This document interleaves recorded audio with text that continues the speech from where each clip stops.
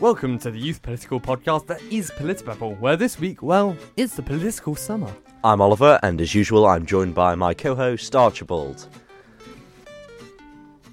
Well, I must say, we've said it's a political summer, but it isn't really looking that summery today. It's quite cloudy, grey, it's supposed to rain the next 2 days, but you know, we've had a lovely past couple of weeks enjoying the lovely sunny Isle of Man, I must say. Yes, no, I think we're in need of some rain at the moment. You want the summer to go away there, Oliver. What's a shame. Well, no, I think he'll be back next week. I think it's just going to have a few overcast days ahead of us. Most likely. So it's the last episode of the season. We will be back, don't worry, in September, in the lovely lead up to the next general election. But we're absolutely very much looking forward to that. Yes. Wow, 9 episodes, and this is my first ever series, and I've done 9 episodes. It's gone so quickly, I do have to say, but it's been most enjoyable, and I hope if you've been watching this that you've really enjoyed watching this as well, because I've definitely done so. But and if you have any suggestions for the new season of topics that you'd like us to discuss, then please do let us know. You can get in contact with us at politibabble@gmail.com. I think I've got that right. So yeah, it's been a great series, but I feel like we've got a lot more under our belts that we've covered, or a lot more to discuss. So I've really enjoyed it. So yeah, we're about to go on our summer break. Are you have you got many plans for your summer? Well, Oliver, it is our summer recess after all. So yes. I do kind of have to. I am required, I think, by virtue of it being our lovely summer holidays, to play this. Absolute tune. Exactly. I couldn't resist. We're all going on a summer holiday. Absolute classic. Couldn't resist. Yes, we are heading over to our lovely summer holidays on our summer recess, just as like many parliaments all across the world do. Even though we're not a parliament, we're a podcast, but we're taking that summer recess anyway. Yes, definitely. Always nice to have some time off. So yeah, most parliaments across the world will have a summer recess, generally between like July and September, more late July in the case of the UK, in September, and that really gives politicians time to catch up on their constituency work. Some just see it as a jolly, like the general public might see it as a jolly to like go off, have some fun, but lots of them do actually work over the summer. Yeah, I think that's like for many jobs that, you know, it's the same for teaching and stuff, is that not many people take a break over that time. Yeah, they take a step back. I mean, they're not in the workplace. Well, some politicians just go, that's me off for the summer. That's me, on to recess. And then they usually have the party conferences towards the end. This is the UK generally. Yeah. But other countries, they generally they have time off. So it's quite a nice job really to have as an MP. You get your your holidays. You get your six recesses during the year. You get your Christmas recess, your summer recess, Easter recess. All of these.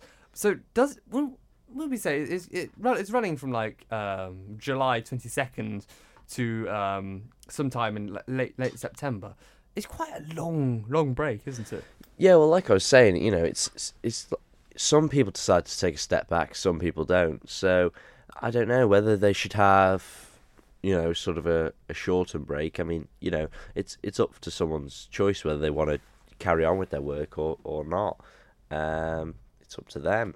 I mean, but like you say, the constituency work still carries on. People still have issues that they want sorting out. I think it is quite a long time. Quite a considerable amount of time. Maybe they should just have maybe a period around Christmas where it's a bit longer, and then pull back the time around the summer.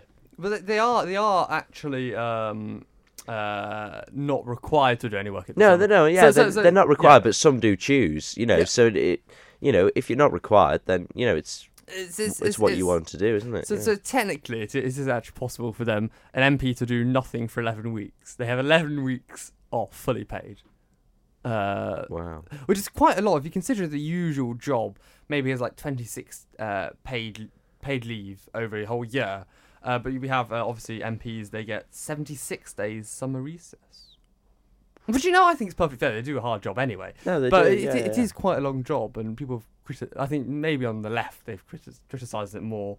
I think Chris Mullen was one of the Labour MPs there, was quite vocally critical of it. But again, if we're looking at, some people may want to introduce a 4-day week, so you just balance it out. So I'd rather work a 5-day week and have an 11-week recess in the summer. I'm not sure about you. I mean, I'm not too sure. I quite like the idea of a 4-day week, but then people would probably make the 4-day week something like 9 o'clock in the morning till 6 in the evening or something. I prefer sort of maybe shorter days, or start. I prefer to maybe start early and get things out of the way. But it is a long time. It is a long time. But we're taking our summer recess, all of us. Yes, so we can't complain because we need the break as well, guys. We do from this very, very hard work here. And rest assured, we will be doing stuff. I suppose we've got. We're producing a radio program, so that will come out.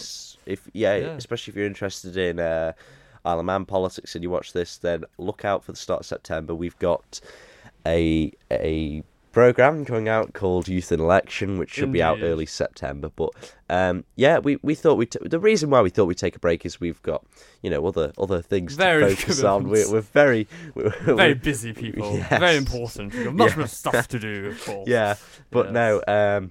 Because we want us to come back in September fresh, bringing new ideas to the podcast, and lots more topics, and I'm sure you want that too. Yeah. And focusing in on building up to the Isle of Man general election, which me and Archie are very much looking forward to, and obviously we've got our campaign / organisation group going on to help increase voter turnout amongst the youth, called Youth Vote IM. Yes. So we're working on that as well. But we thought we'll take a very well-deserved break for the summer. So without further ado, we move on to the best part of the week, which is our current affairs with Oliver. So, Oliver, what's happening? Well, COVID's still in the spotlight here on the Isle of Man.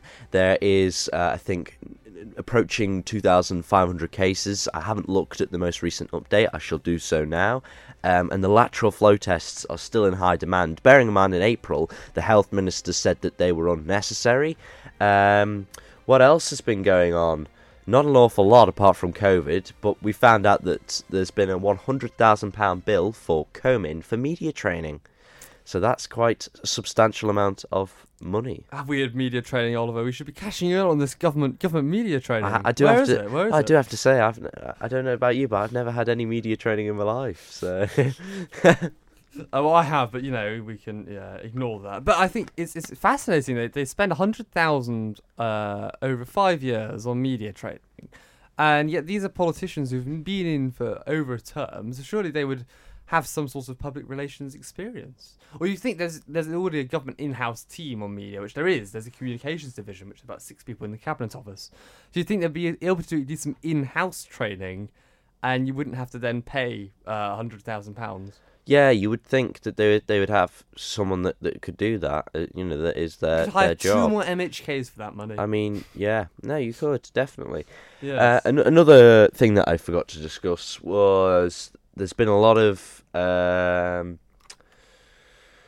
how can I put this? I'm just thinking to myself. So that on social media, there's been a lot. The police have been publishing about young people jumping into harbours. The way I was going to go with this is that people are saying that young people don't have enough to do on the island. So I think it's fair. Do you believe? And people say that. So the reason why I went on this is because the police have said that the parts of piers around the island have been sectioned off to stop young people jumping in, which I think's fair enough in some cases, because at the moment there's a lot of marine traffic, and it is quite dangerous because unless you know that the tide is at its highest point or is quite high, then, and also you don't know what's underneath the surface. You don't know that something's not floated in, and you safety-wise, it makes perfect sense. And they're interestingly, they've now made people more aware. I had no idea of this before, like last week. There's actually a £5,000 fine, maximum fine, for jumping into a harbour. And also swimming in a harbour, yes. But no, it's just that thing. I know the police are doing currently like sort of consultations around the public neighbourhood areas, so like Peel, Port Erin, Castletown, Ramsey, on neighbourhood policing. And I saw a statement last night from one of the MHKs who's saying, well, no, the police are looking into maybe creating or advertising a safe place to go, which is safe. But it is a thing that lots of young people... There's a lot for young people to do on the Isle of Man if they get involved in sort of clubs and stuff. But, you know, places to go outside of arranged things, there isn't a lot to do, you know, in sort of... they're outside organised events. So, yeah, that was just a main thing. It is dangerous, so I wouldn't advise doing it, but... exists, and you know... Yeah, but it is that thing that young... And so what I was trying to say Do you have enough was... to do, Oliver? There we are. Yes, I believe so, And yeah. you're a young person, therefore there's plenty of stuff for young people to do. But people have been putting on social media, Yes, yeah. police spoiling kids' fun. The kids are only trying to have fun, which I do agree. It's getting kids outside. It's getting them off their devices and stuff. But it's the thing is that they don't realise their own risks. It's basically your kids have fun and they could become paralysed for life. They don't add that part in. Yeah, but people are saying, look, there's risk with everything, which is true. But it is quite a high risk thing to do. Anyway, moving on to sort of... I'm not going to go into a particular topic. I'm just going to get your thoughts and sort of my thoughts on the current COVID situation on the island, because I think that's quite a broad term and you can go into quite a lot of things at the moment. But clearly, with the way that government have changed their regulations, which means that under 12s, when coming back to the island, don't have to be tested and won't be vaccinated. I think personally this is it's quite ridiculous because 12 to 17-year-olds also can't be vaccinated currently. Yes, currently. They currently can't be vaccinated. We do predict that things are going to change, hopefully. May change, but currently they can't. And we have to accept, well, currently there's not saying they will in future. Currently they can't at all. But under 12s now don't get tested. Under 12s are just as likely to spread it as 15, 16-year-olds who also can't get the vaccine. Yeah. And it's a very... Again, this is age discrimination. I No, think it's- there could potentially be... I think there were people looking to bring a suit against the government kind of for breaching But- the Equality Act. But well, it's true, and the same people are very passionate about the borders. But like David Ashford and Howard Quayle have said, is it's not going to be like this forever. That they're putting this in place to be safe. But the way the government is currently responding to COVID,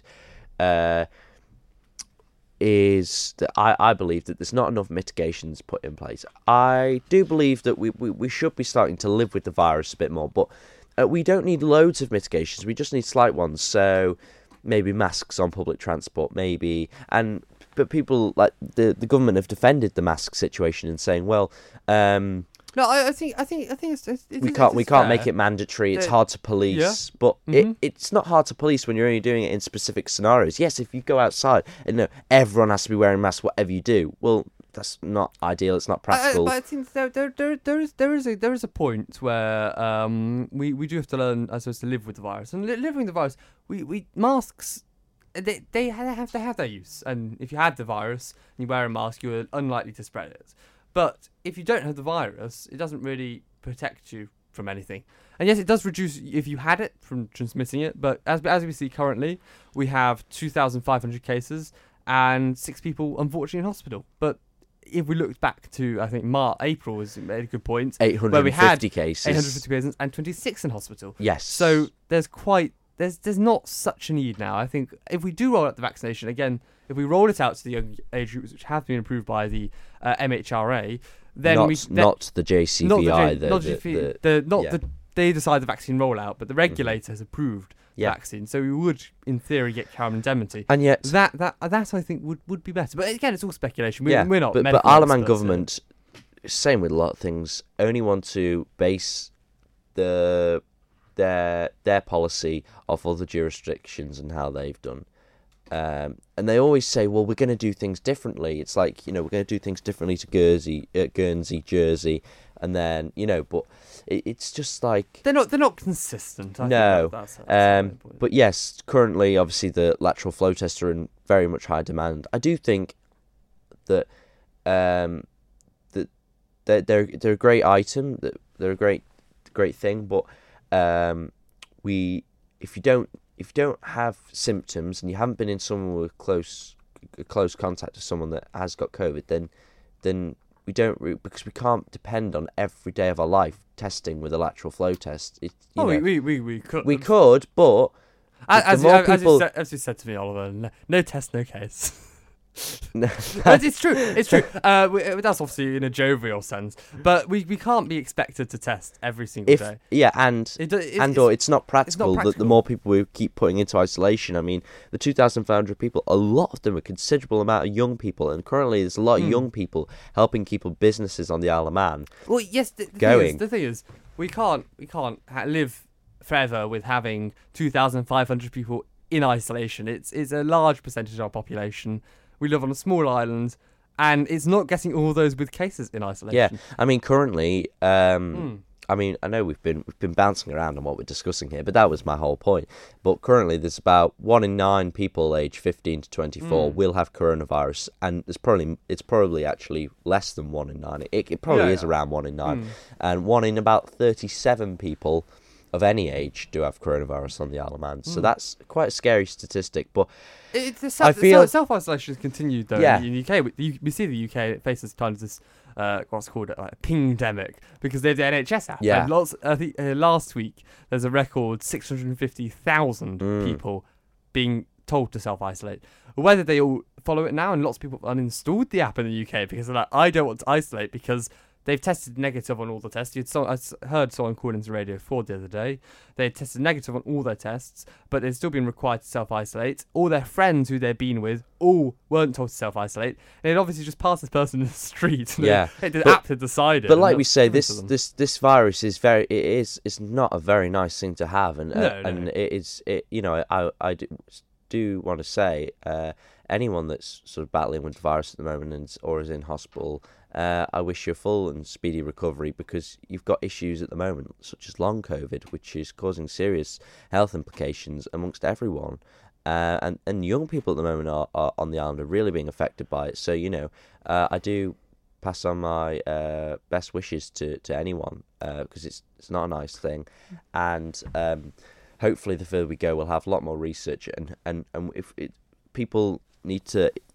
It's about personal choice, isn't it? Now we've sort of discovered, but I do have to say that we do need to still be careful.